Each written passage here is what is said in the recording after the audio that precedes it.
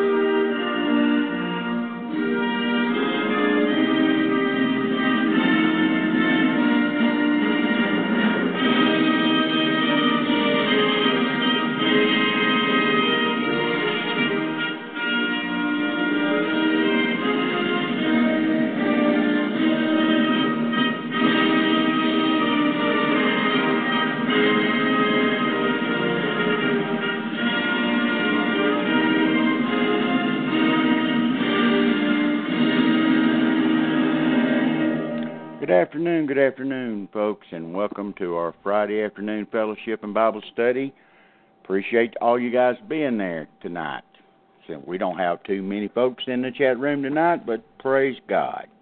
Either way, where two or more gathered in my name, there will I be in the midst also. Amen, Brother David?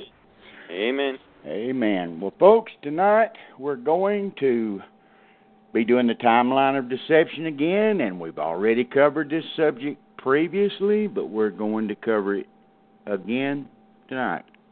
And it's the controversial subject that has got a lot of snickers, laughs, backbiting emails from other quote-unquote so-called pastors, all kind of stuff to some of my people from other pastors, making fun and trying to snatch away and stuff like that. But, oh, yes, the quote-unquote such godly brethren are wicked as hell, folks. Like I was talking to you guys before the program started. Like passion. Ain't no difference. It's the ones that keep it under control and obey the book, see? It's obedience. I have to obey and be obedient just like you do. Only difference is I've got a different calling. That's the difference. Anyway, having said that, we're going to be dealing with the flat, plain earth again tonight. And we will probably deal with this subject more and more as it grows more and more. And when I say grow, I'm not whistling Dixie. There's been an explosion of interest. Many challenges made. And no answers given by the detractors. That holds water. Anyway, Brother David, if you would, open us in a word of prayer, brother, and we'll get started. Certainly. Father, in the name of Jesus, we come to you tonight, and we ask that you speak the word of God by the Holy Spirit through Pastor Don, and that you grant us revelations into your creation, into your earth, that you made it, you know exactly how it is. We desire to know how you made it in more details and not listen to those who are in charge of governments and of militaries and of space agencies who have been proven time after time to be liars in the government, in the military, covering up many things, what happened in World War I, World War II. They're just always deceiving. What's going on with the financial system, the money system, Father? Everywhere you turn, there's lies and deception in calling evil good and good evil, yes, Lord, and right wrong and wrong right. Father, we desire to know the truth. We ask that you forgive us of our sins, cleanse us afresh, that we could have good fellowship with you tonight. Yes, Father. And anoint us by your Spirit to hear the word, to hear the Holy Spirit, to hear you speak to us, and to change our hearts, our minds, and to change our lives for your glory, for your pleasure. In the name of Jesus, I pray. So be it. Amen. Amen, amen, amen. And that's exactly right. And we want the truth, Lord. And you said, thy word is truth. Thy word is truth. In Psalm chapter 138, verse 2, the Bible says, thou hast magnified thy word above thy name. God's words are more important for you to know and to understand than any of His names. Period. I didn't say that. He said it. He was so, how would you say, nonchalant about it, like I've told you before. Here's Brother Don repeating himself again. No telling, though, who's going to listen. Right before he went in and did his deal in Egypt with the death angel and everything, and Moses said, what am I going to tell him? Who am I supposed to say sent me? And it's so fun. I love this answer. Because when I look at that, I just smile at those people that just think they know this. One bunch has got this name, the other one's got that name, and this one puts these vowels, the other one leaves it out. I love what the Father did, the Lord Jesus Christ did before His incarnation. Tell Him, I am sent you.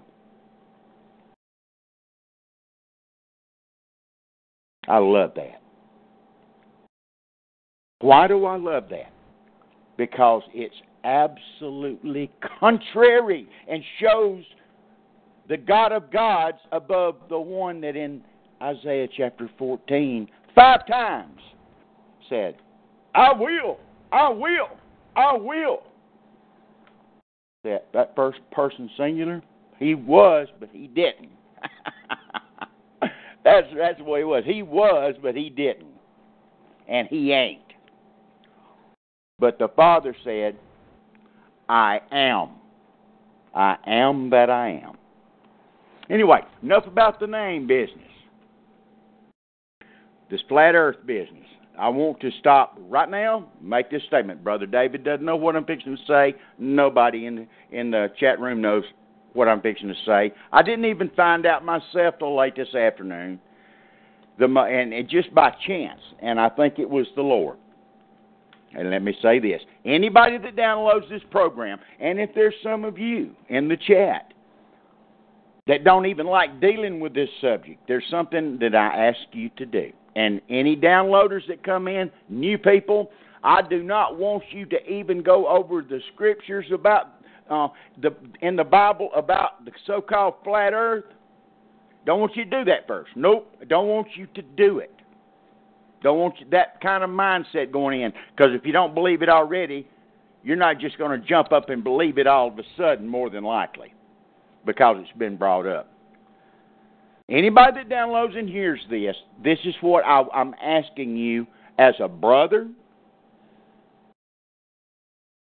someone that loves the truth, to someone that I hope wants the truth and loves the truth. This is what I ask you to do. And I'm going to put a link in the chat room. I'm going to explain it over the air. There is 2 YouTube videos that I want you to watch. The first one is a trailer. The name of the trailer of the movie called The Principle. The, T-H-E, Principle, P-R-I-N-C-I-P-L-E. I want you to watch the trailer of that on YouTube. I'll explain to you why in just a second.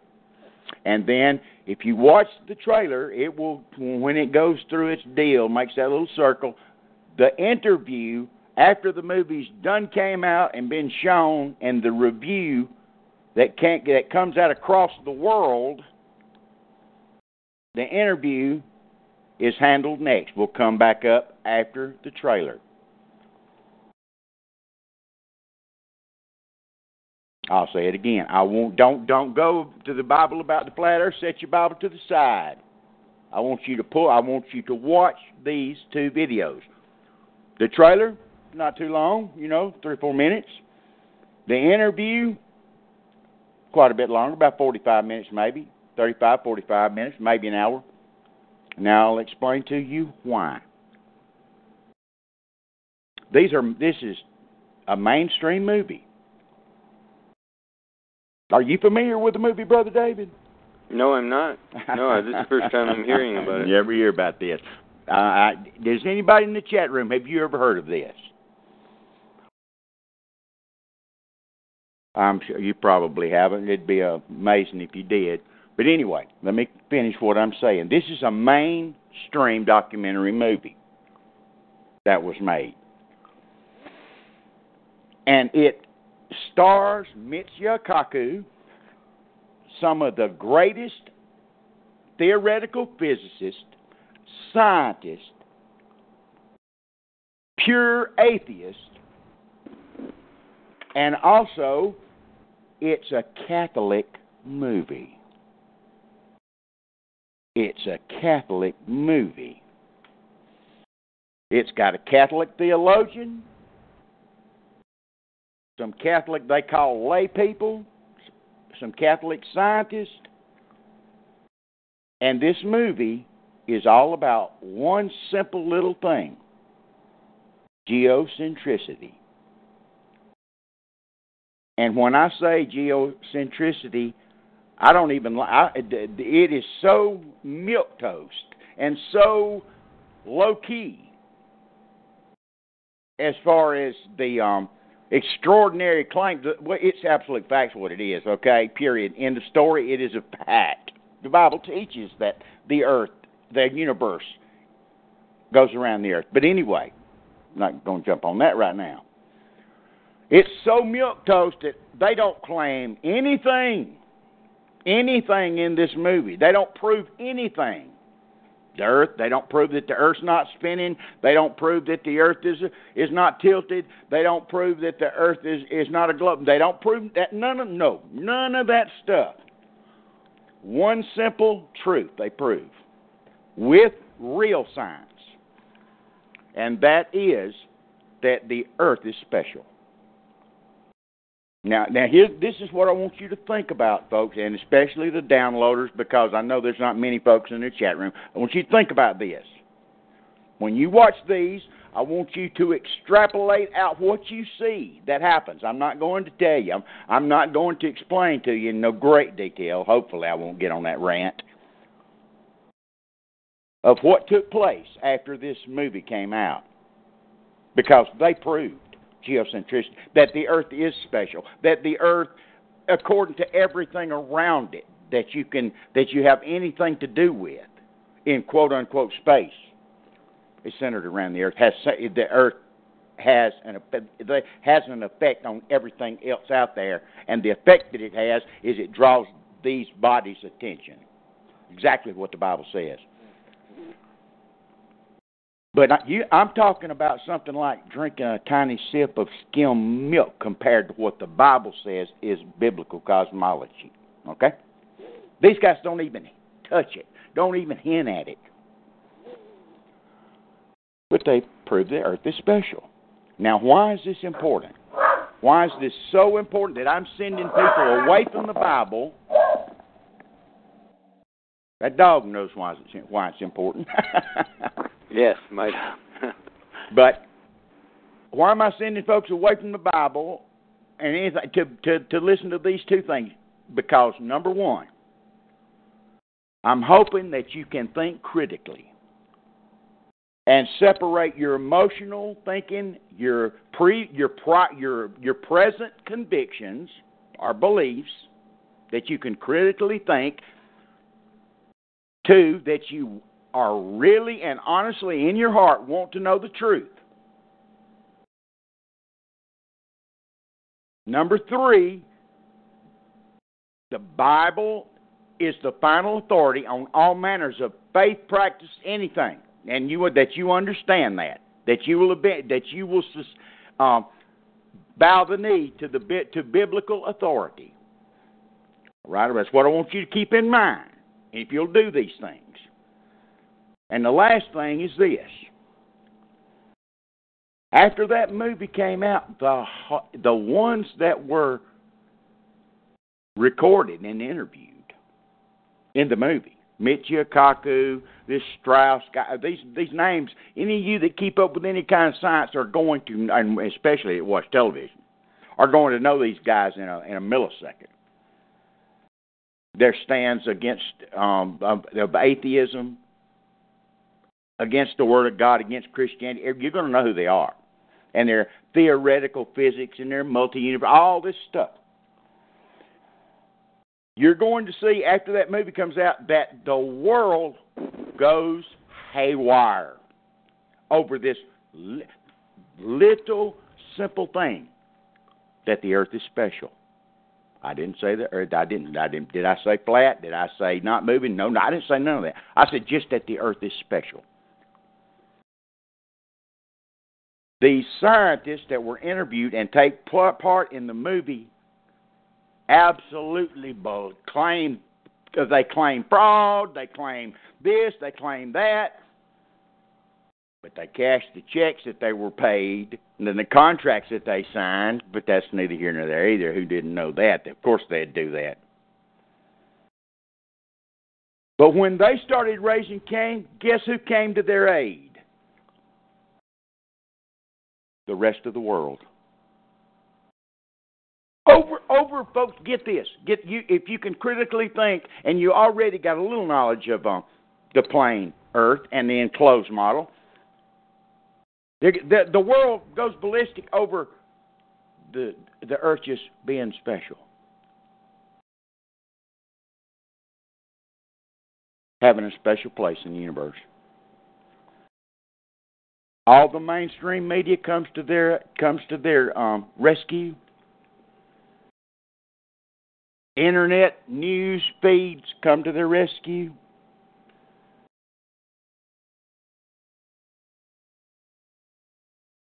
It is amazing, and if you have the ability to extrapolate in your mind and think critically, you will understand the importance of this doctrine. The truth of God's Word in literal interpretation, and what we're going to talk about tonight. Then you'll understand why that it would be, if you were to start gaining real ground on this subject, you would be without God's protection, you would be a dead man or woman in a millisecond. The world will not, unless forced by an exterior force of some kind, will never let this happen. Not going to happen. Then you'll understand what the reason I say why they're liars. They all lie. They're caught lying on television. They're caught lying on film, and still continue to lie. I'm not talking about politicians. We expect that out of people there. We expect that out of the New York Times and the politicians, George Bush. We expect Obama. We expect that. But these are supposed to be scientists, NASA scientists. They're supposed to be highly regarded, famous, quote-unquote, theoretical physicists. They lie. And when they're shown their lie, they lie again on top of that. And the people that back them up lie for them and continue to promulgate their lie. Over the earth just being special. You hear what I said? Being special. Didn't say flat, didn't say unmoving, didn't say enclosed, didn't say none of that. I said just over it being special by a bunch of Catholics. And a Catholic theologian. Didn't say a right-wing conservative, two teeth in his head, Bible-beating Baptist. Didn't say that. From the South, didn't say that. See, that's not what turned the world. Everybody went crazy. I cannot wait for you to see it. It's one of the most reviewed documentaries in history. Can't wait for you to see these. And listen to what's said, think critically, extrapolate down to well, I'm going to go now and I'm going to study the Bible and I'm going to see what the Word of God says about biblical cosmology, and I'm going to believe what God says. Now, if you understand that, and you already see the heat and the lies that were put out because of these people saying just the earth was special, then you should be able, in your critically thinking mind and search for the truth, understand when you come to the Word of God, what you're going to get is exactly the truth. And it carries a price. It totes a heavy price in today's world. That's what I want you to be able to get. See, this sounds so simple. Why didn't you just get to quit beating around the bush and just say it? Because I want you to understand how important it is. It was important to me. In other words, the Lord showed me the importance of this. And I know Brother Rob Skiba would not have it on his website that we're going to use some of his material tonight if he hadn't saw it also, the importance of it. Because it sets a precedent and shows anybody before they get into this searching for the truth, the price that will be paid for the acceptance of the truth, the real truth, in today's world. And also in his documentary, just for some of you folks and downloaders, you know what they got accused of right off the bat? Being Holocaust deniers and racist and Jew haters. That's what this documentary, these documentarians got accused of, and these theologians. That's what they got. Yeah, honest to God, that's what they got accused of. Ain't a Jew involved nowhere in it. They were questioned. All they did was question the Copernicus model. Remember way back under when we did our show on Copernicus? The Copernican model that just dumped in the garbage can 4,500 years of history. And for the last 500 years, that's what everybody has been going with the Copernican and little Charlie Lyell and little Charlie Darwin's models. That's what it was all about. Financial aid, morals, everything came from the world. The world system with its God. And these little g gods came rushing to the aid of these little g gods. And that's exactly what they are. They're little g gods. That's even taken the place of the Word of God and who's supposed to be Bible-believing Christians in Christianity.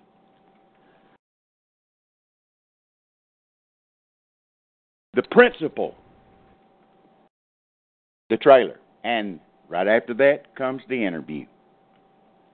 Write that down. Please watch it before you even go to Genesis chapter 1. If you're a studier and are really looking for the truth.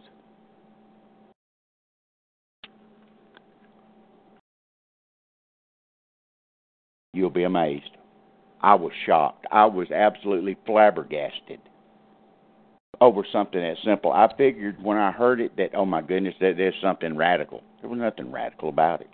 It just bucked the gods of today a little bit, just pushed them a little bit, and the little gods got caught in a lie. The little gods got caught in a lie. So when you come to the flat earth, enclosed earth model, you can take your conspiracy theory idea or allegorical idea, put it in a garbage can. It don't hold water. Just throw in a garbage can. If you're going to be honest, it carries a price, folks, and I'm telling you, man, Brother David was talking about it today on the telephone. This is going to have a part to play in those last 3.5 years, 5 months, whatever, of the Great Tribulation, in the time of deception that's going to be the greatest deception. It's going to play a role. What part? What role? I don't know. Brother David's been praying about this afternoon, thinking about some of this stuff. We'll get to that after a while. We'll see if he's got any ideas. Because, see, for something to be this gigantic, for something to be this important, the first thing you should think, well, there's got to, what is the motive? Okay? What's the motive behind that? Why would these honest, so-called Christian scientists want to hide the truth? See, think about that one as we continue on. What's the motive behind it? Who was the one that even planted the seed before the birth of Christ? How did it get started to be able to blossom like it has in the last 500 years? A lie, people, a lie. You think it was just men? Huh? Do you really? See, this just slams the non-supernatural people also. It flushes the commode on their head. Once you understand the impact and the gigantic meanings that this has, and the overall view of end-time prophecy and the Word of God. Who planted the seed? There ain't no members. So you got your bunch out there that don't even believe there's a devil. They believe the devil's chained or there's no such thing as a devil. You got two guys that preach in the same pulpit. One pretty good guy. Not going to call no names, embarrass nobody. The other one's a totally no devil. And they preach in the same pulpit. I got news for them. I got news for the good guy. You can't do that. Not and come out clean. You're not supposed to have any fellowship with unbelievers. Be not unequally yoked together with unbelievers. Now, I don't want to hear nobody say that means another race. Ain't got squat to do with another race right there. Period. It tells you in the context of it what fellowship hath Christ with Belial. Do you know who that is? You know who that's type of? You know what Belial's a part? Christ with devils. And see, you got two people in the same church, supposedly pastors. One's a pretty good guy, but he associates fellowships under the same building, shares the same pulpit with somebody that takes out all the meanings in the New Testament, all the doctrines that's got to do with Satan, the god of this world, Ephesians 6:12, and throws it in the garbage can. How could you have fellowship with somebody like that and not expect God's hand to totally come off of you and the Spirit of God to be nowhere around? Of course, if you don't believe in the Spirit of God and you don't believe in the trichotomy of the body, it don't really matter. I don't guess you wouldn't anywhere to start with. Probably wouldn't even inside the door. Don't matter how smart the person is, folks. No matter how much history they know or anything. We're fixing to find that out in 1 Corinthians chapter 1. Don't matter about none of that stuff, because the Lord, He made sure that there would be no Nicolaitan type thinking in the true body of believers that would last for any length of time among the true remnant. Brother David, we'll start about verse 16 in 1 Corinthians 1, okay? Okay. But people, listen, please, you downloaders, I'm begging you. Don't go listening to no other Flat Earth videos. Please don't do that. Please. I want you to see the impact of what you're fixing to study. I want you to see the impact, how the world comes to arms against something as simple as just saying that the earth is special and it's geocentric and the universe is geocentric. Something as simple as that. Once you get that in your mind, then you won't pay no attention to these Christians that laugh and make fun of what the Bible actually says. And we're going to go to a doctor of theology and I'm like I said, I'm not big on all those names, those letters, alphabet soup behind you. But I happen to know this guy. He's a good guy, and I'm sure some of you know about him too. His name's Dr. Michael Heiser. All right. He's a computer guy for Logos Publishing. We're going to go to him and see what he has to say. If the Bible actually does teach an enclosed, flat plane model. He knows Hebrew and Greek, Sumerian, Aramaic, anything he knows better than anybody you know. I can assure you.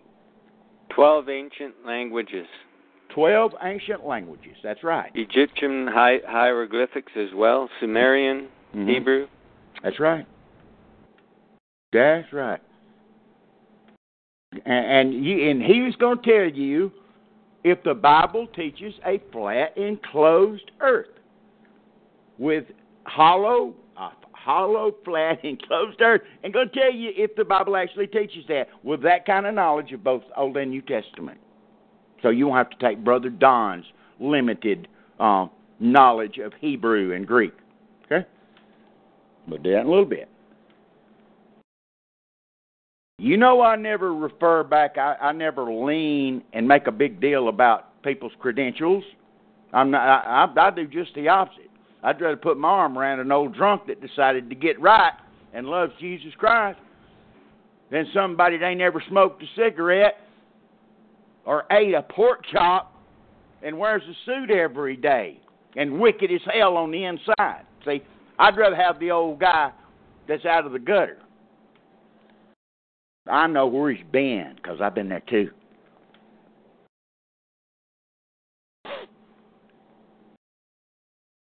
First Corinthians chapter 1. Let's see what God says about these, about different folks. What the body of Christ is made up of. We'll get into the flat earth a little bit, folks. Okay, we'll get into that stuff. But I want the Word of God to speak and tell you if you believe what you read, because see, the Corinthian church was full of these highfalutin, wealthy shipmasters, ship merchants, slaves as well. It was diverse.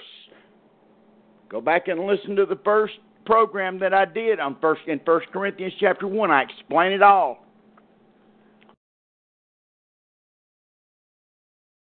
Okay? But there was folks there that was smart. There were, like I said, merchants, ship merchants, smart folks, and dumb folks. You got, anyway, go ahead, Brother David, start reading there. I'm not going to repeat myself again. Okay, you get the 1 message. Corinthians 1:16. And I baptized also the household of Stephanas. Besides, I know not whether I baptized any other. For Christ sent me not to baptize, but to preach the gospel, not with wisdom of words, lest the cross of Christ should be made of none effect. Okay, I want you to, he just said, not with wisdom of words, right? I try my best not to use big words that nobody understands. I know I do sometimes. I apologize for it, okay? I like street language. I didn't say the F and all that stuff. No, that's not street language. I like farmer language, okay? Anybody can get it. A child can understand it, and so can a professor. And that's the way Paul taught. Later on, he tells you plainly, they say that his speech was contemptible. He was rude, his speech was contemptible, and his bodily presence was weak. In other words, ad hominem attacks. Something about his character, something about, not about what he said, but about the way he looked, the way he spoke, and how his presentation was, or his delivery. He preached all night, one night in the book of Acts, and one person couldn't handle it and fell out and broke their neck. Paul had to raise him from the dead, preached along. Go ahead, Brother David. Verse 18. For the preaching of the cross is to them that perish foolishness, but unto us which are saved it is the power of God. For it is written, I will destroy the wisdom of the wise, and will bring to nothing the understanding of the prudent. Okay, there's two classes right there, the prudent and the wise. She's going to bring to naught both of them. Who are the wise? They're the people at MIT. They're the astrophysicists at NASA. And all your big-name colleges. For the last 40, 50 years, the 99% of them that's thrown God out the door, out the window. Go ahead, brother. Verse 20. Where is the wise? Where is the scribe? Where is the disputer of this world? Hath not God made foolish the wisdom of this world? For after that, in the wisdom of God, the world by wisdom knew not God. See, wisdom, one of the grand things about so-called wisdom, this is worldly wisdom now, folks. I'm not talking about understanding through tribulation and pay, all that. No. Talking about the worldly type wisdom. Professors, doctors, all this kind of stuff. One of the grand things about it all is by their wisdom they know not God. They're educated out of the childlike belief that it takes to enter the kingdom of heaven. Christ said that himself. It's not Brother Don's opinion. Go ahead, brother. It pleased God by the foolishness of preaching to save them that believe. For the Jews require a sign, and the Greeks seek after wisdom. But we preach Christ crucified, unto the Jews a stumbling block, and unto the Greeks foolishness. Unto the Greeks foolishness. Plato, Aristotle, Socrates, Homer. Go on and on and on. Everything that our educational system has taught us, these people were supposed to be geniuses. Pythagoras and his mathematical system. I'm not getting into the esoteric part. I'm talking about the plain knowledge that they had. Plato, Atlantis, Timaeus and Critias. On and on and on. This is the type of wisdom I'm talking about. The knowledge. You see, knowledge puffeth up, but charity edifieth. Period. And if charity edifieth and knowledge puffeth up, why is it you spend all your time trying to learn some new thing? Y'all excuse me just a second. I have to open the door for my guest. Yes.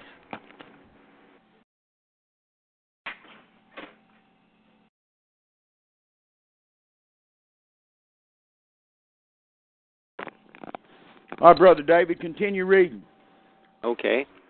Verse 25.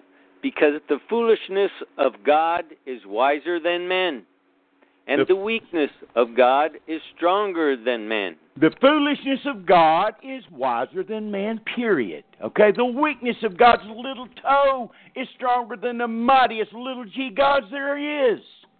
Especially the big L. The main hoopah, puffing stuff, whatever you want to call him, Lucifer, Satan. Continue on, Brother David. Verse 26. For ye see your calling, brethren, how that not many wise after the flesh, not many mighty. Okay, watch this list. Watch this list closely, folks. These are the members of the body of Christ. The majority, 99.9%, because see how he says not many of these are called? There's a few of them that get in. I happen to have been taught by one of them. Dr. Peter S. Ruckman. Yeah, we're going to listen to one tonight. Dr. Michael Heiser. In just a little while. There's more, but they're scattered when it comes to the quote-unquote 7 billion so-called people on the earth. Only a very few. And in the remnant even, very, very few. Continue reading, brother. Watch this list, folks. Not many wise men after the flesh, not many mighty, not many noble are called, but God hath chosen the foolish things of the world to confound the wise. Okay, now isn't God worried about his reputation? Why would God choose the foolish things of this world? Why doesn't he choose the smartest things of this world? When it comes to Bible doctrine, folks, and especially what we're dealing with tonight, keep that in mind. Keep that in mind, because that's the reason I started off the program telling you I want you to watch those two things about the documentary and get a critically thinking mind when it comes to this enclosed model cosmology of the earth. Okay? Go ahead, brother. But God hath chosen the foolish things of the world to confound the wise. And God hath chosen the weak things of the world to confound the things which are mighty. And base things of the world, and things which are despised, hath God chosen, yea, and things which are not, to bring to naught things that are. Okay, people, I could take that those very simple verses, and I'm not taking them out of context. I'm using them in the context exactly what they're talking about. They're giving a contrast. Paul's giving a contrast to smart, weak, what the world looks at, folks. This is not according to God, this wisdom, these wise, these noble. No. God's noble are the last in line. They're the last ones to ever get any kind of recognition or any kind of thing when it comes to the world. You have to see this, folks. Trust me. When we get into this, the ones that's going to download and the new ones, I want you to understand, please, for your own benefit, because it's going to play a part in the last part of this earth age. Go ahead, brother.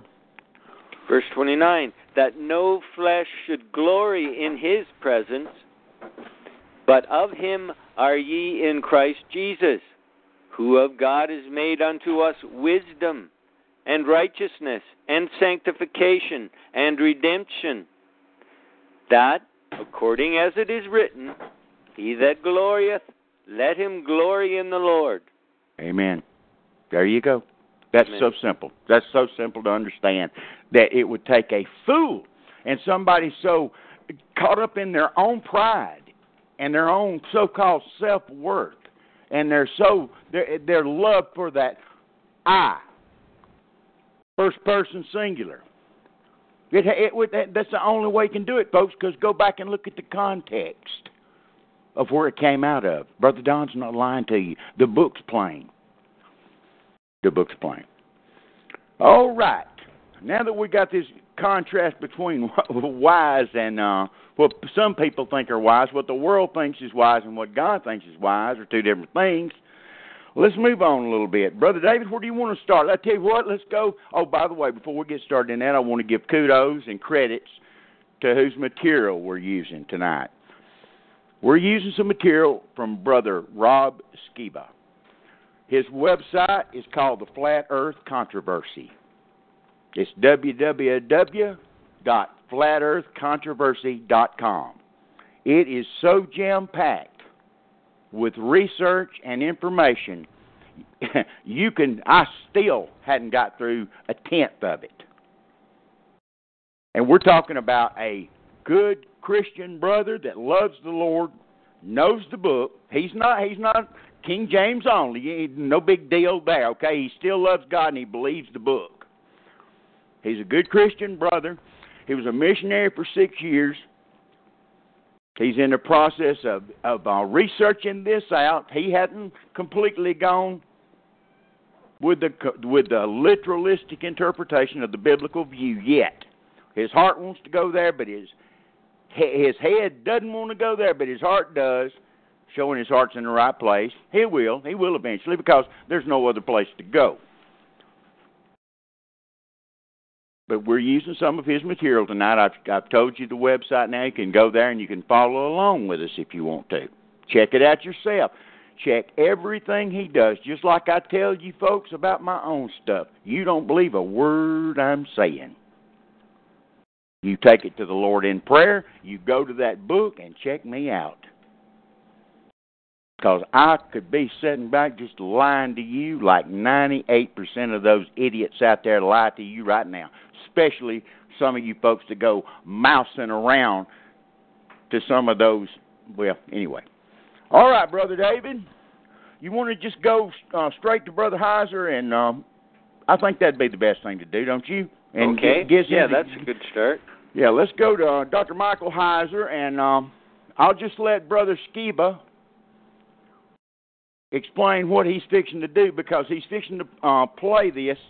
Dr. Heiser, I had seen it years ago, but he's going to play Dr. Heiser's presentation of the biblical cosmology of the earth according to Hebrew cosmology, period. Okay? So we're going to get started with that right now. If anybody in the chat room has problem hearing, let me know, and I'll try to rearrange the speakers in some way or try to get some help from my lovely guest that I haven't seen in 20 years. They're sitting behind me, and maybe they can do something with these speakers. Anyway, here we go.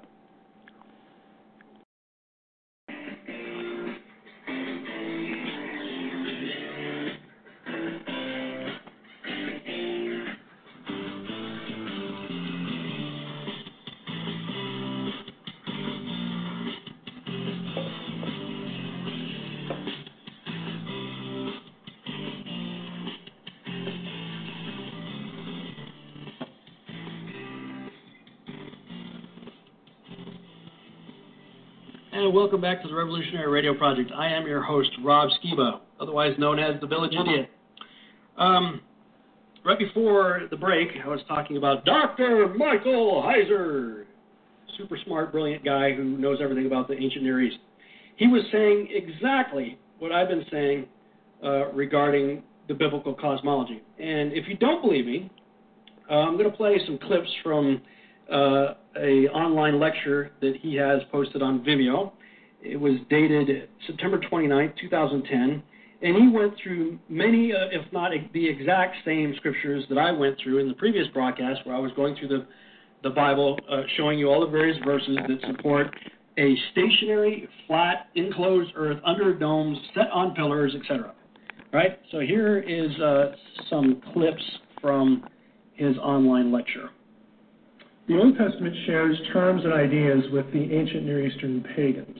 And we talked a little bit about this last week. This should not be a surprise, because there are similarities between the conception of how the world that we experience was made that are shared with Israel's neighbors. We see these terms as metaphorical, the terms that I'm going to cover tonight. We look at them, you know, when the Old Testament says something like that the sky is supported by pillars. Oh, that's just metaphorical. It's just poetic. To us it is, and you know why? Because we have a scientific worldview. That's why. They didn't. They were serious. No ancient person ever scaled a mountain. Do you realize that? Like the tall mountains? Because it takes oxygen, they freeze, I mean, all this kind of special equipment. There's no record that any of them ever did it. And it wasn't until the 15th century that we have, you know, the whole issue resolved of, can you sail this way and come out the other? You know, the whole idea about the Earth being a globe and all that kind of stuff, that was debated up into the 15th century. We look at that and go, oh, you know, it's just poetic. It is to us. But what I'm going to say is, again, back to my introduction, if you take it literally, you have to give them the benefit of the doubt. They were serious about it. All these concepts and even some of the terms are part of ancient Near Eastern cosmology. In other words, what I'll show you tonight, the division of the world, what the world looks like in Israelite cosmology, you can find the same descriptions anywhere else. Egypt, Mesopotamia, you know, ancient Syria, the Hittites, whatever. Because this was a common worldview. Now, if we say that Israel knew better through special divine revelation, then we have a problem. Then we have to say that the literature of the pagans, I mean, somehow they knew too. Did God speak to them? Where'd they get that information? I really don't want pagan literature to be in any way even looking inspired. Okay, that's just that opens a real can of worms for inspiration. It's just ground we need to stay away from, and for good reason. It's legitimate to stay away from it. If we let the Bible be what it is, though, we can claim it's unique theologically, and and what it says about God. But if not, then pagan literature is essentially on the same level. And trust me, you don't want to go there. Let me stop that right there and explain to you, before he goes into his explanation in scriptures and stuff, understand that Dr. Mike comes from a Presbyterian background with all these alphabet letters after his name, okay, and including Bob Jones University, where my pastor went to Bible school, one of the universities he went to. But he comes from the Presbyterian allegorical way sometimes of interpretation, even though he claims to be, in his mind, a biblical literalist. He'll explain all that, but I just wanted to set you up because you'll hear the innuendos he makes in his speech that you may think that, he really doesn't believe none of that, okay? Just listen close, think critically, but understand his background. We all carry baggage of some kind, folks, okay? And he's no different. And I'll continue on with it. You want it to be unique. Let's get into it here. Exodus 24. Israelite cosmology has 3 tiers. This is the Ten Commandments passage. You shall not make for yourself a carved image or any likeness of anything that is in heaven above, or that is in the earth beneath, or that is in the water under the earth. 3 levels. New Testament is the same. Philippians 2:8, verse 10. So that at the name of Jesus, every knee should bow in heaven and on earth and under the earth. What, like the worms? No. We're going to see what they were thinking here. Revelation 5, heaven, earth, under the earth. It's a 3-tiered cosmology. This is what it would look like. I didn't make this graphic, which is why it looks cool. Okay. Somebody gave this to me because they hated, honestly, at Western, they hated the one I used, and so they gave me this. This is a 3-tiered cosmology. There's God. We're going to see it in the verses I'll show you, that God lives above the vault of heaven, the firmament. And in the firmament you have windows and doors, and you have the earth. We're going to see verses that talk about the ends of the round, flat earth here. Underneath is Sheol. Sheol can be both the grave, and it can also be the underworld. It's not quite hell, but it's sort of like hell. We can talk a little bit about it. And then underneath that, we have the great deep. These are all scriptural terms that are on this map. This is what an Israelite, an Egyptian would have had different terms, but the same 3-tiered level. Same with the Mesopotamians. Now, they have, theologically, they have dramatically different views of what's going on here. Not just who made it, but what's going on. Views of afterlife, the value of humanity. I mean, it's dramatically different. And I've made the comment before, Genesis is about theological messaging. And there are some dramatic differences in what Israel is saying, the Bible is saying, and anything else. So let's take a look at the parts. Waters above and below the heavens. Genesis 1:6, God said, let there be an expanse. Some translations have firmament. It's rakia in Hebrew. In the midst of the waters. And let it separate the waters from the waters. And God made the expanse, the rakia, and separated the waters that were under the expanse from the waters that were above the expanse. And it was so. What was that expanse called? Heaven. The heavens, the sky. Shemayim in Hebrew. You have here the sky. And you have waters above the sky, and of course you've got waters below down here, but then you have the atmospheric heavens as well. Psalm 148 mentions the waters that are above the heavens. That's after the flood. Did you catch that? Because a lot of people want to say, oh, the waters above, they went away with the flood. See, the firmament was this canopy thing, and it was there, and then the flood, it just went away. No, it wasn't. According to the psalmist, he's still referring to it. Proverbs 8, when he established the heavens, I was there. When he drew a circle on the face of the deep, isn't that interesting? We'll get to that. Circle on the face of the deep. When he made firm the skies above. Made firm is amatz in Hebrew. It is the same verb for letting a tree grow firm, hard. Ancient cosmology across the board believed that the sky was this dome over the earth, and it was solid. Kind of like the Truman Show. Okay? They believed that the stars were affixed to it. Some of the stars never moved, but other ones did. And the ones that did, this is why the word stars is attributed to the sons of God and to angels in biblical literature. They believed that the stars were animate beings, that they were really divine beings, and then they'd come to earth as angels, but they lived up there. And those were the ones that moved. Why? Because movement shows what? If something moves, it's alive. Okay? Again, they can't take a rocket and go up and check it out. They believe that this is there's a solid expanse over them. Another passage, Job 37, verse 18. Can you, like him, speaking of Job, drawing the dramatically poor comparison of God and Job, of course we know who's going to win there, but can you, like him, spread out the skies hard, kazak, hard as cast metal, mutzak, as a metal mirror. Mutzak is the same word used in the casting of the laver, the tabernacle where they would wash. It's solid. It's also the same terminology used for flint rock. Again, these passages point to the belief that there's a dome, the sky is a dome, and it's solid. And God lives above it, we live below it. Job 22. Did I skip one? Did I not? No, I didn't. But you say, what does God know? Can he judge through the deep darkness? Thick clouds veil him so that he does not see, and he walks on the vault of heaven. That's where God lives. It's his address. And before we think, oh, that's quaint. How cute. We think that, don't we?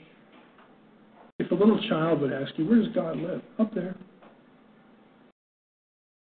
Is there something wrong with that answer? I don't think there's anything wrong with it. Use it, because there's a sense that God lives off planet. Why? Because he created the earth for us. He doesn't need it. He's independent of it. He transcends it. All it is. It's very normal. Amos 9:6, he builds his upper chambers in the heavens and founds his vault upon the earth. The vault upon the earth. He calls for the waters of the sea and pours them out in the surface of the earth. The Lord is his name. In Psalm 29, the Lord sits enthroned over the flood. Let's go back here. We talk about the middle tier now, the earth. Here's a God's eye view of the world. If God is sitting above the firmament and looking down at it, does he see? This is where we get Genesis 1:9. God said, let the waters under the heavens be gathered together into one place. Waters, plural, one place. How can you get all the waters in one place and then still call them seas? And the dry land appeared. That's how you get it.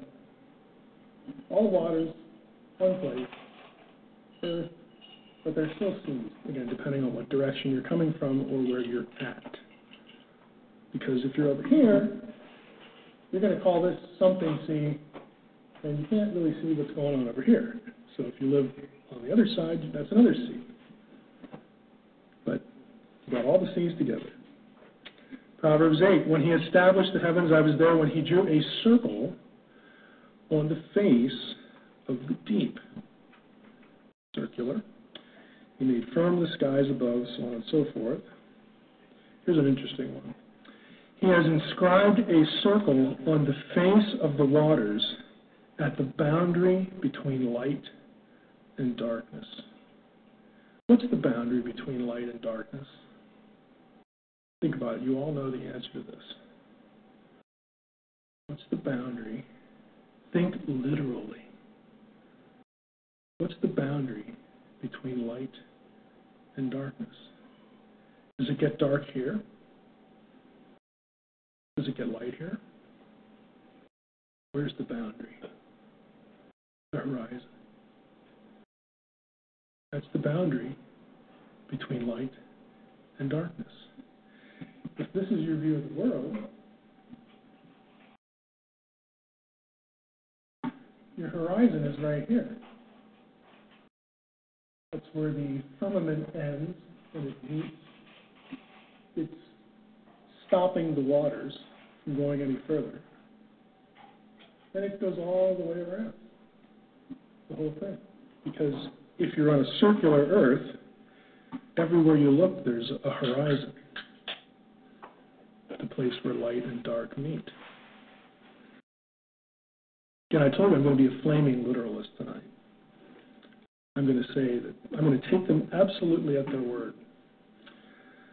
Vault of the heavens, pillars and mountains. The pillars of heaven tremble and are astounded at his rebuke. Oh, it's just metaphor and poetry. Yeah, us it is. You ask them, it's like, well.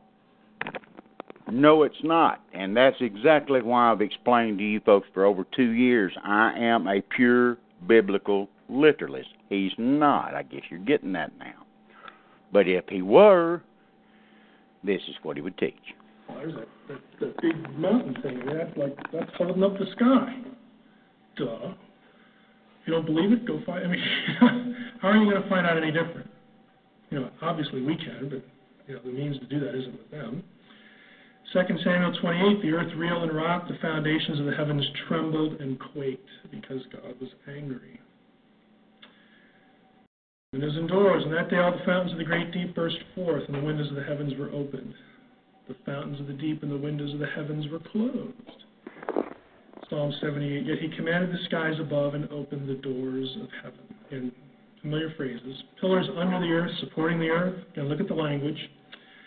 For the pillars of the earth are the Lord's, and on them he has set the world. You betcha. Not Marduk. Not that silly Ptah in Egypt. It's Yahweh who did that. Isn't that amazing? I mean, an Israelite would want you to marvel. He would think you're insane if you didn't. Either that or a pagan. Job 38:4. Where were you when I laid the foundation of the earth? On what were its bases sunk? Or who laid its corners?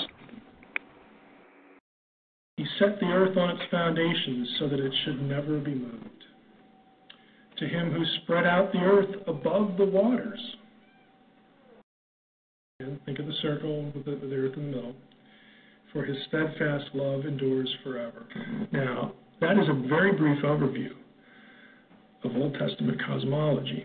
And I'm coming back to this slide, but I think I'd kind of like to go back to, well, some of us won't have the context for it. Let's just end here.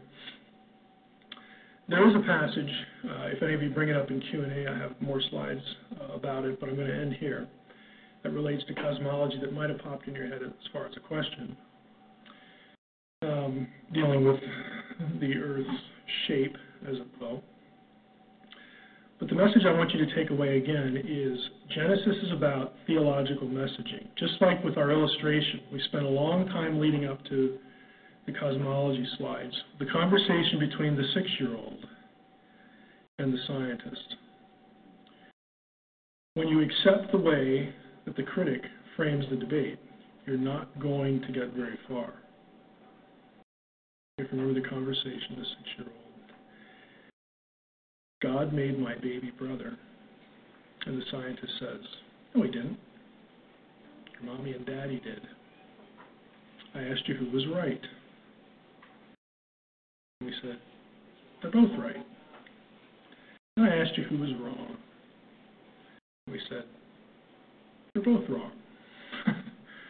But we can parse that because we separate mentally the truth claim, the message, the assertion, the truth assertion being put out, and we immediately contextualize the person's worldview, and even if it's flawed like the 6-year-old's was, her point is still correct.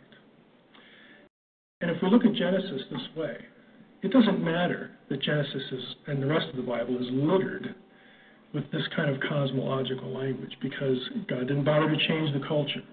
He could have if he wanted to. He didn't care. If he had cared, he would have done it.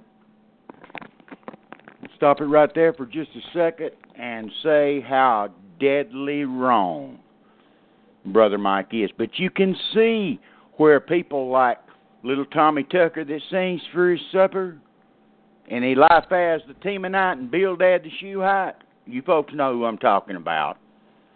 You can see where they get their allegorical way of thinking, because once you take on the allegorical and metaphorical teaching of God's Word, you can make it say anything you want to. And that's why they can't be pinned down with sound doctrine that we went over the other night in the Pauline epistles, because they'll allegorize it away. Like Ephesians 6:12, the principalities and powers. Again, like Luke 16, Lazarus is Abraham's bosom. That's what they do, folks. That's the difference between them and the way I teach you as a biblical literalist, which every single one of our church fathers were for the first 150 years, including Paul, Peter, James, and John, and the Lord Jesus Christ himself. You take your choice. Man or the Father.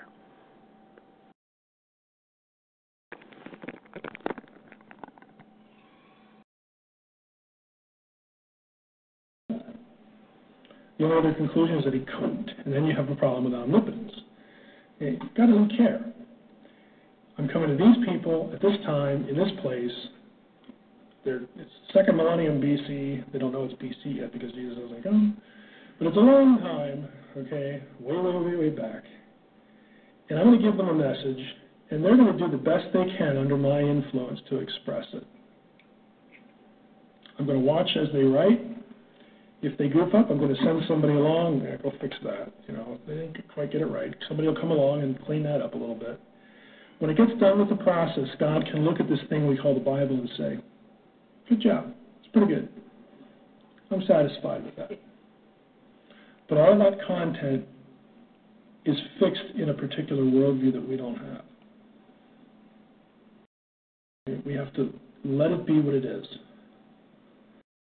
And let God's decision to do it that way settle with us. And my challenge to you is try it. If you do that, you don't need to justify it to science. They need to justify why they're criticizing it for not being what it was never intended to be. And that would be an interesting conversation. Don't accept that, the way they articulate the debate. All right, that's where I'll end that. So, clearly, Dr. Michael Heiser fully acknowledges that the Bible absolutely argues in favor of a still flat circular earth with a dome over it. I mean, let that sink in, guys. Go read this guy's bio. A Semitic language expert acknowledges that the Hebrews had the same cosmology as the ancient Near East, which was just the same way it's depicted in the Logos Bible software picture. Now, all the stuff that I've been referring to in this broadcast so far came as a result of me trying to confirm that Logos actually made that picture, because I've used that picture quite a bit, and people get creative with Photoshop sometimes, so I wanted to make sure that was a legitimate image created by Logos Bible Software, which is a highly respected Bible tool software program. So as I'm searching to confirm that was in fact created by Logos Bible Software, I'm finding all these articles that I've been referring to in this broadcast so far, and then I found this video of Michael Heiser saying that. Okay, and interestingly enough, I was also doing a search for the understanding that the ancients had of stars as angels. And I think that's where I left off in my last Flat Earth broadcast, where I was saying, I'm going to go look into this whole thing of the stars or angels. And in fact, the book of Enoch tells you point blank there's a class of luminaries, or a class of angels called the luminaries. that are, in fact, angels, that have a very specific position they're supposed to hold in the sky and a path that they're supposed to follow. And if they don't, a luminary police named Raguel puts them in a terrible place of punishment for not doing what they're told. So I was hopping down that bunny trail, and I've still got a lot more to do on that. It's a fascinating study. We're getting ready to go to a break. So when we come back, I'll let you know where I am with my studies, and we'll continue with that as soon as we get back. Okay, folks, we're going to stop right there with Brother Skiba tonight. What time is it, Brother David? 9:26, 8:26 your time. In other words, how long have we been on, Brother Kevin? Do you know? About an hour and a half. About an hour and a half, okay. Folks, we will go ahead and stop right here, but we're going to stop with my brother that I went to Bible college with. I want him to read something that I wrote. And what you've just heard, since I can't read anymore, I want him to read this, if he can. I think it's 7 pages, but in big letters. It won't take long, but we'll end the program with this, and then Brother David can give out the contact information, and we'll end the program in a word of prayer. Have you got anything you want to add to what Brother Heiser said, Brother David? No, I thought that was very good. That, all those people who skirt around the program from time to time that believe that unless you know the Septuagint and have excellent ability in Hebrew, you can't really understand the Bible. I know. So anyways, he just read it for what it said and said that's what it says and that's what it means, and he's a Hebrew expert. Absolutely. And folks, by the way, I want to add this before Brother Jeff reads this that I wrote last night. You can prove this in any version that's ever been created. Septuagint, you can prove it out of the ESV, ASV, RSV, New Living. It doesn't matter. That's how solid, if you interpret it literally like our church fathers did. Every version says the same thing. And, of course, there's only the Septuagint version that we have of the Old Testament other than what we do have in the Masoretic. Just wanted to tell you that if you think it's got to do with versions, check me out. Don't you believe a freaking word I'm saying? Check it out for yourself, because you're the one that's got to give an account for it in the day of judgment. Not Brother Don. I'm accountable for what I teach you and what I try to bring forth to you. My heart, my sin, all that. I'm accountable for that. You're accountable for yours. And I'm telling you, as sure as I'm standing here, and I am standing here, as sure as I'm standing here, this is going to play a part in a many-pronged attack on that deception and that time period that was worse than it ever has been since creation or ever will be ever again, that the Lord warned us about in Matthew 24, Mark 13, and Luke chapter 21 and chapter 17. Okay? This brother here is Brother Jeff Strange. We graduated from Bible college together, and he's one of the best friends I got on this earth, and I'm going to put him on right now. He may want to say a few words. If he does, that's fine. But I want him to read this that I wrote last night to end the program, and when he does, I'll take the mic back, and we will end in a word of prayer.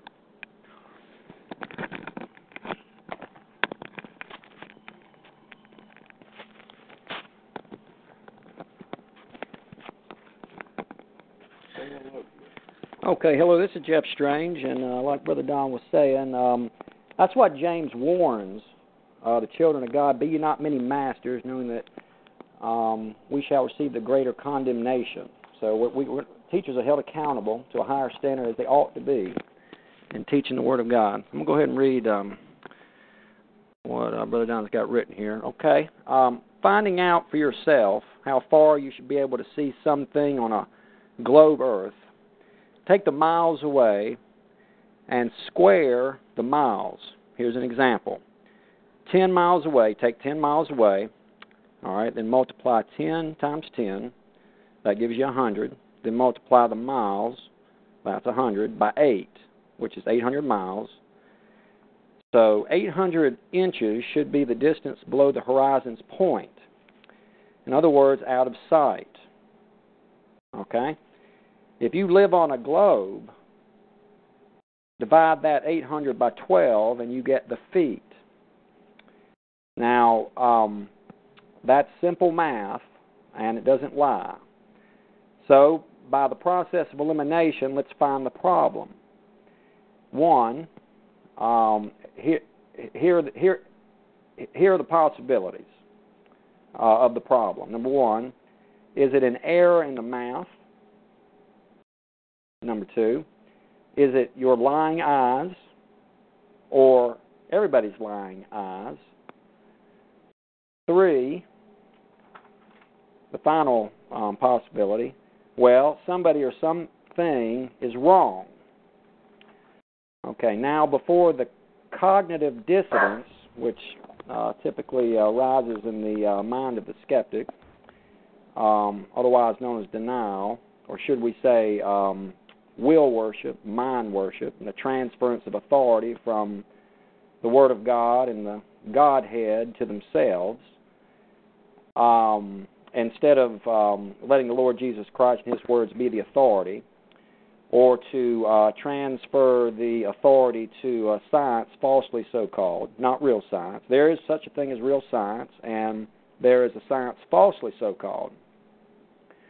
Or is the answer just simple childlike peer pressure, pride, income, loss of your worldly reputation, at the expense of the one that made it all, the Lord, who put it in a book where you could find it out, and told you what was the truth, where you could find it, and gave it to you, and made sure you had it during the last days when you were going to need to have a fine-tuned instrument to figure out what was going on. And the one who gave you that record died for you and was buried and resurrected the third day according to the Scriptures, give you eternal life to all those who believe. We're told to prove all things, hold fast that which is good, and that includes everything any man says or teaches or professes that is the truth. Prove all things. Apostle Paul told us, hold fast that which is good, 1 Thessalonians 5:23.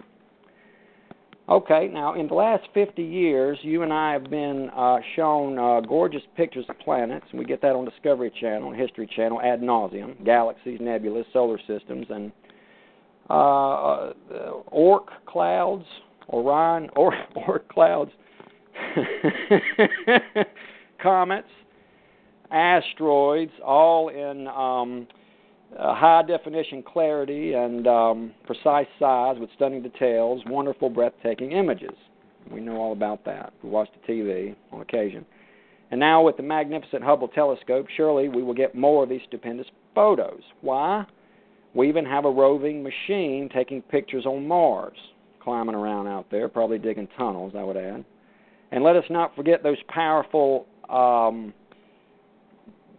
satellites that can read a newspaper or a car tag or pick up a conversation from space when they zoom in with the click of a button. I mean, most of the world is pre-programmed, especially America, because we got the guns, right? All this extraordinary technology and achievement and the genius minds of brilliant education never before matched in this evolutionary journey from nothing to everything. That's abiogenesis. That's life from a mud puddle, and they don't.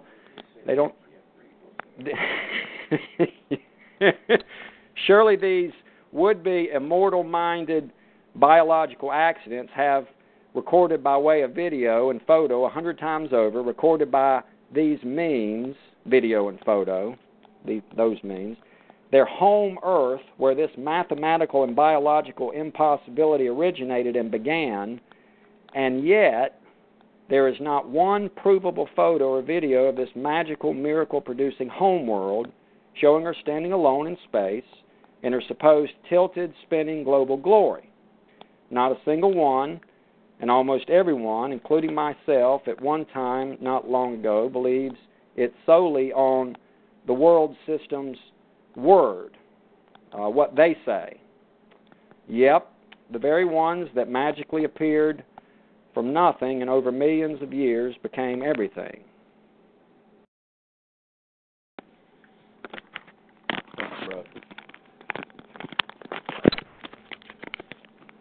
Brother David, you want to add anything to that?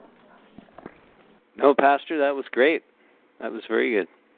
Okay, folks, Lord willing, this Sunday night we will pick up with Luke chapter 9. I think we're in Luke, or did we even get to Luke chapter 8, Brother Kevin? I forget. What have you got listed there, brother? Chapter 8. Chapter 8? Okay. Yep. Brother Kevin, you got anything you want to add to this? You've been studying pretty strong in it. No, not at the moment. And by the way, folks, there's not a Jew connected with any of this. Just thought I'd bring that up. See, that's the reason nobody's going to touch. In the persuasion that we are of, in the racial aware Anglo-Israel message, the ones out there, since there's not a Jew concerned with this, since they can't blame it on a Jew, they're not going to touch it. Except make fun of it ad hominem, just like that person did to try to drag off one of the people that listened to me with his ad hominem and supposedly mentally superior teaching of allegory. So, maybe we could just mention a few motives. Why? Yes, that definitely. I tell you what, we're going to do for the next 15 minutes or 10 minutes. That's exactly what we're going to do, Brother David, because I know you prayed about that today. Think about this, folks. What would be the motive? 4,500 years, every major religion in the world, up to 1,500, except for pre-birth, just in 200 BC. Except for just a couple made mention, never gained any foothold. For 4,500 years, everybody believed exactly what Michael Heiser said, what Brother Don has taught you, Brother David's told you, and exactly what the Word of God says in a literal way. For 4,500 years, until 1,500. What would be the motive? You say, just learning new stuff and finding out the truth.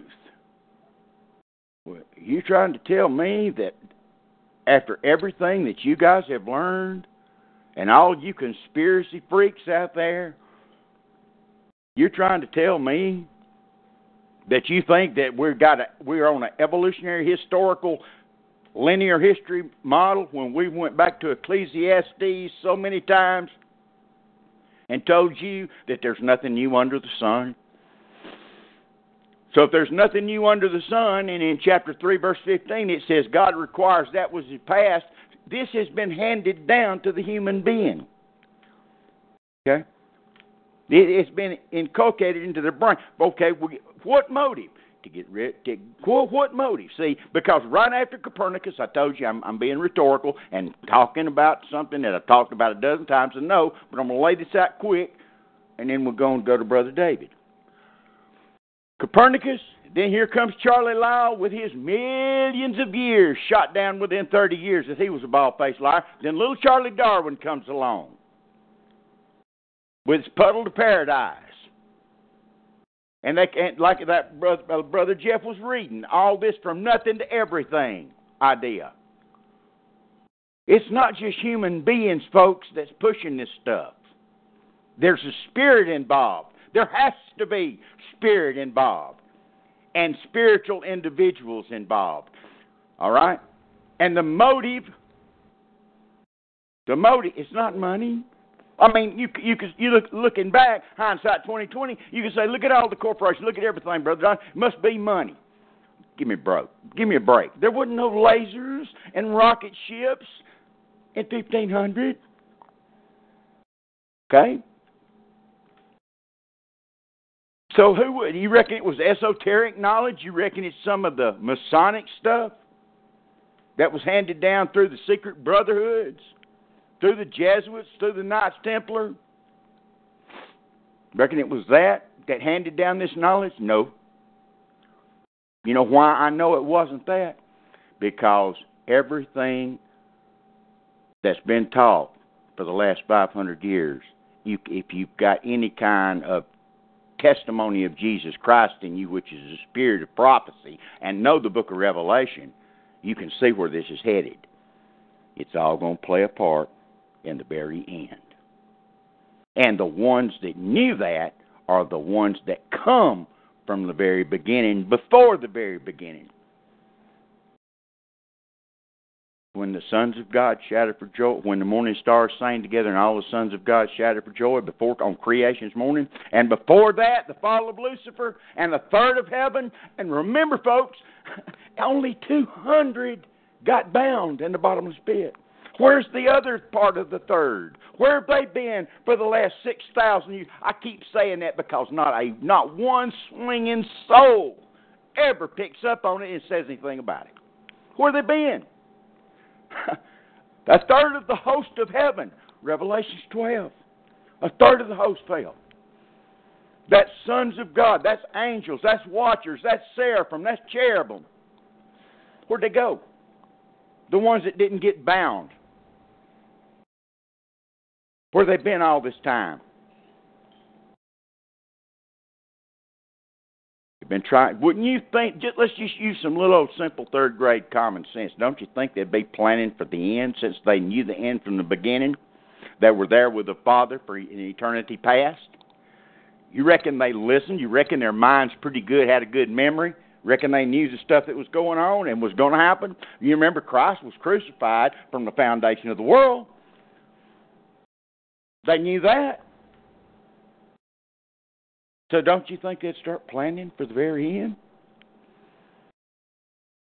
You can call it Catholicism, Christianity, whatever you want to call it, that was strong during this period of time from the death, burial, and resurrection to 1500 A.D.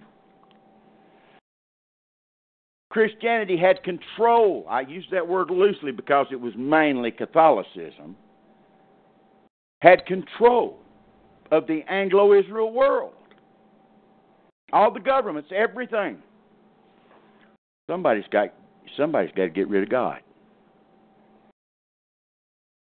Somebody's got to get rid of God. See, that's what they were thinking. Because to do what's going to be done in the end, Daniel chapter 2, verse 43, and as it was in the days of Noah, it's got to start changing, and we better start now. And that's where they started with old Copernicus and Galileo and Charlie Lyell, Charlie Darwin, right on up to the day with Michio Kaku.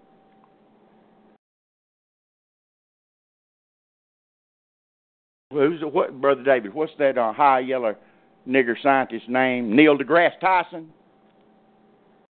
I'm sorry. That's him. Yeah, that's his name, Neil deGrasse Tyson. It's a high yeller. The only one they could pull out of the woodwork to claim he was a genius. Only one they could find.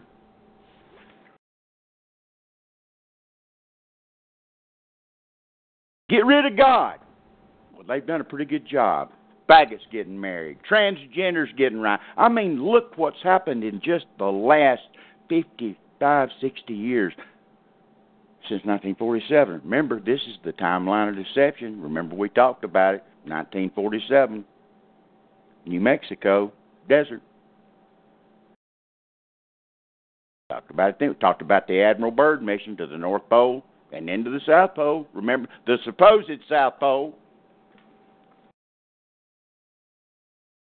So it was planted back then by the same ones that's going to play a part in history at the end. Not just normal human knowledge. My God. It just didn't happen overnight. Somebody woke up and had to go to the bathroom and tripped and hit their head, and all of a sudden they figure out how to make rocket ships, computer chips. Give me a break, folks. You've got better common sense than that. All right, Brother David, motive. What's your ideas on this? Well, motive, you covered quite a few of them there. You know, the evolution theory, that's definitely a big part of it because They can show that everything came into being by a big boom, a big explosion from the primordial goo. Everything came into being by accident through scientific mathematical equations and so forth. So they take God out of the picture, and it means that Earth is insignificant.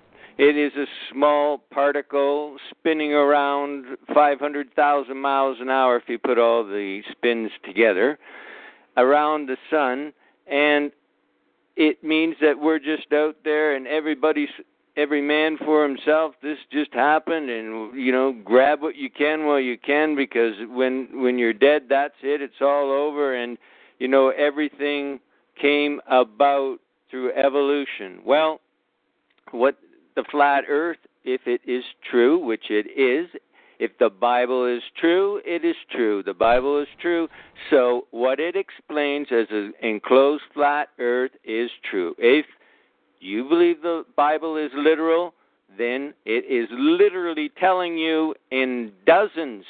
There's 50, 60, 70, 80 scriptures you can go to.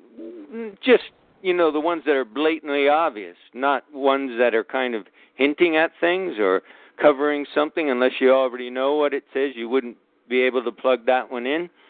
So it's very clear. It's very true. So if it is that way, then God is real. Like, for example, the sun we're not going around it. The sun didn't even come into existence until after the earth was already made. Fourth day.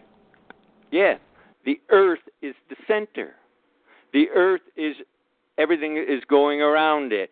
So this is center stage now. Hey, guys, you're on center stage. And the Bible says in Hebrews, we are surrounded by so great a cloud of witnesses.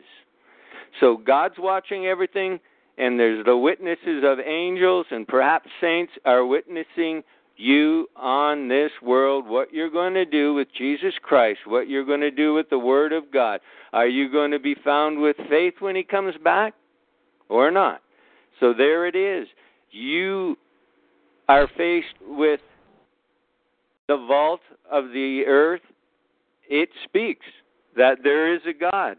In Psalms 19:1, it says, the heavens declare the glory of God, and the firmament sheweth His handiwork.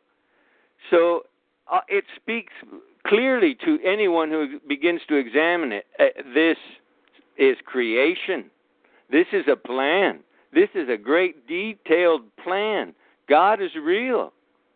And so now, if you can take that literally from the Bible, now everything is literal. Amen, brother. Except for those few things that aren't. Oh, you know what I mean? Of course. And the book plainly shows you, it'll tell you when something is not. It'll explain if it's a metaphor, and it'll tell you if it's an allegory. Plain simple. Yes. The context will tell you, just like Paul says in Galatians, this is an allegory. You can't get no plainer, okay, when he's talking about Hagar.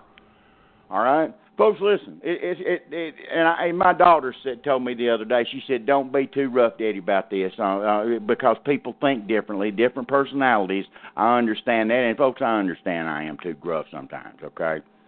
But my God, in this panty-waist, queer-eyes, lesbianized world, you can't find a man with a flashlight?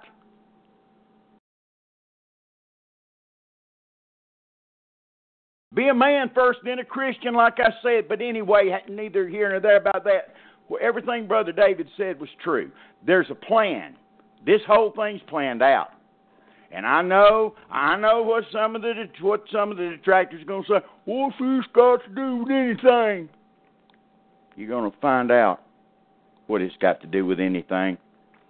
Also, Pastor Don, if now we've come to this conclusion, these people who previously weren't believers are now believers, understanding God is real creation. This is a creation, and that God's Word means what it says. Right. And you don't need a PhD to understand it. You just got to open it and read it. That's now, exactly if all right. this is true, then all of a sudden, hey, we're looking around at all these so-called politicians, scientists, experts, military that are ruling over us, and now it is clear to everyone they are nothing but a bunch of deceiving, lying people. Bastards yes, is what they are. And yes, and they're involved in this evil plan. Now, hey, it's time for the Lord Jesus to come back. Everybody's is awake now. Faith is on the earth. The Lord's coming. Amen. Amen. Brother, while I'm talking, turn to 2 Peter chapter 2, and I want you to go down to the last 3 or 4 verses. Okay? Mm-hmm. And let's just see what the Bible has to say about itself. We've used Dr. Michael Heiser in his allegorical background. You out there have been through some of these quote-unquote self-imposed, self-proclaiming teachers and quote-unquote pastors. Let's see what the Scriptures say about interpreting the Scriptures. In Corinthians it says comparing spiritual things with spiritual. 1 Corinthians chapter 2. The Holy Ghost teacheth, comparing spiritual things with spiritual. Well, let's see if it's talking about allegory and we're supposed to use some man's idea, because allegory is pure opinion, and it's just like a hind end, everybody's got one. Okay? Start reading about 3 verses up from the end. Let's see what old fisherman Brother Peter had to say about the Word of God and interpretation. Okay. 2 Peter chapter 2, verse 20. For if after they have escaped the pollutions of the world through the knowledge of the Lord and Savior, Jesus Christ, they are again entangled therein and overcome, the latter end is worse with them than the beginning. For it had been better for them not to have known the way of righteousness than, after they have known it, to turn from the holy commandment delivered unto them. But it is happened unto them according to the true proverb, the dog is turned to his own vomit again, and the sow that was washed to her wallowing in the mire. Chapter 1, last 3 verses. 2 Peter. Mm-hmm.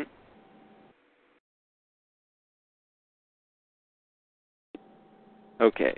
2 Peter 1, verse 19.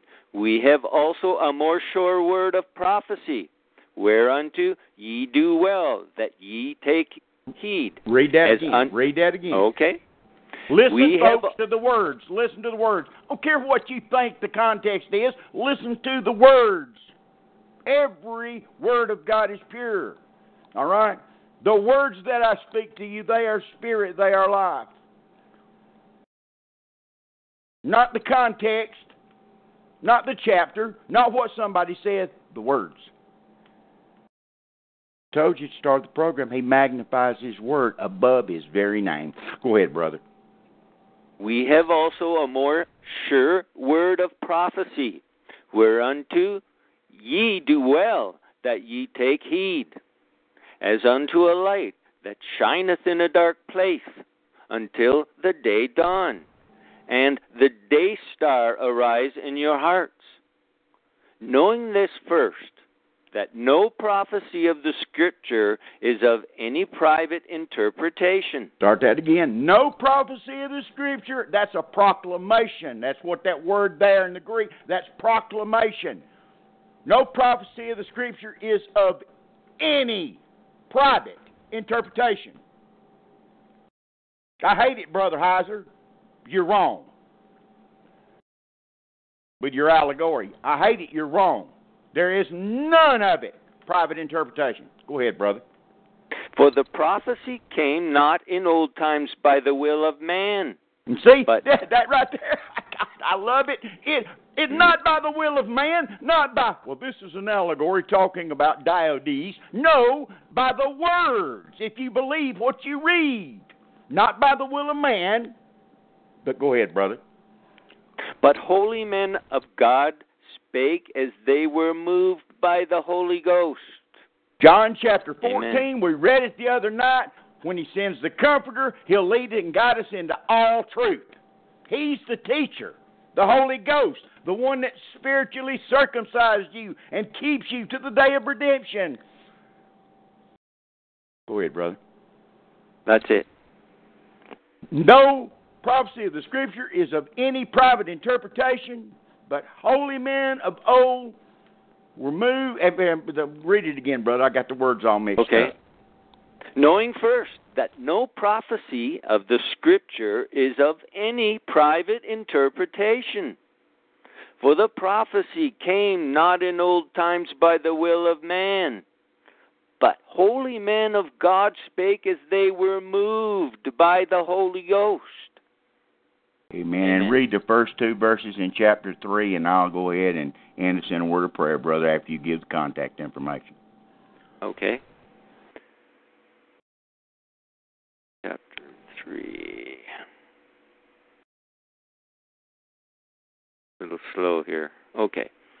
This second epistle, beloved, I now write unto you, in both which I stir up your pure minds by way of remembrance, that ye may be mindful of the words which were spoken before by the holy prophets, and of the commandment of us, the apostles of the Lord and Savior, knowing this first, that there shall come in the last days scoffers, walking after their own lust. Scoffers walking after their own lust. What they going to be saying, Brother David? Go ahead. And saying, where is the promise of his coming? For since the fathers fell asleep, all things continue as they were from the beginning. Everything continues as it were. You know, a big bang out of from nothing to everything, spinning around 1,000 miles an hour. Just tilted. In other words, they do what they're going to do when they run into a problem, they make up what they want to make up, folks. My God, my God. Go to prayer about it. Study the book, and for God's sake, you downloaders, don't forget, before you go to anything, watch those 2 YouTube clips so you'll get a gist of what you're getting into. Heavenly Father, we thank you for this time we've had to spend tonight, Lord. We pray, God, that your Holy Spirit would take these garbled words that I've said tonight, Lord, in some way. Use them for your honor and glory, Father. Yes. Take the Word of God, burn it in the hearts of the listeners, the downloaders, the new people that come in, Father. Burn it in their hearts like you've never burned it before. You know, Father, there's hardly nobody out there that's preaching with any power, that's sticking with the book. It's all prosperity. It's all feel good. It's all about, well, I think it's this or I think it's that. Father, you know that's wicked as hell. Father, move in their hearts. If anybody's out there that just clicked in here, save their soul. Convict their heart, Holy Spirit of God. Let them know that Christ died for their sins according to the Scriptures, was buried and rose again the 3rd day according to the Scriptures. That's the gospel of the grace of God. For by they're saved if they believe. For by grace are you saved through faith, and that not of yourselves, a gift of God, not of works, lest any man should boast. And all these people running around out here like Paul talks about in Romans 10. For they being ignorant. They understand, folks, they need righteousness. They being ignorant of God's righteousness and going about to establish their own righteousness, have not submitted themselves unto the righteousness of God. You folks, that's Jesus Christ. He is the righteousness of God. And that's the only way you'll get to be with the Lord, is through His righteousness, never any of your own. And then right on down there, 3 or 4 verses later, he said, the word's nigh thee. Paul's a preacher. He can't go nowhere without preaching, explaining. That was his job. The word's nigh thee, even in thy mouth, the word of faith which we preach. What, Paul? You just got through mentioning this righteousness of God. Well, how do you get that righteousness, Paul? That if thou shalt confess with thy mouth the Lord Jesus, and shalt believe in thine heart that God hath raised him from the dead, thou shalt be saved. For with the heart man believeth unto righteousness, not knowledge, heart. And with the mouth confession is made unto salvation. For whosoever shall call upon the name of the Lord shall be saved. Heavenly Father, take these words in your honor and glory, and we'll meet back here, Lord willing, this coming Sunday night, and we'll pick up with Luke chapter 8. God bless each and every one of you. In Jesus' name we pray all these things. Amen and amen. Amen. Contact information for Don Spears Ministry. Telephone 334-397-2333. That's 334-397-2333. Email joydon1953. joydon1953@yahoo.com. The address is 3155 Louisville Street, apartment D1. That's D as in Don, 1. Clio, Alabama. Clio, C-L-I-O, Alabama. Zip 36017. That's 36017. Thank you, and good night, everybody. Good night, Brother David. Good job. Good job, Brother Kevin. Appreciate you folks being there. God bless, and we'll see you Sunday night.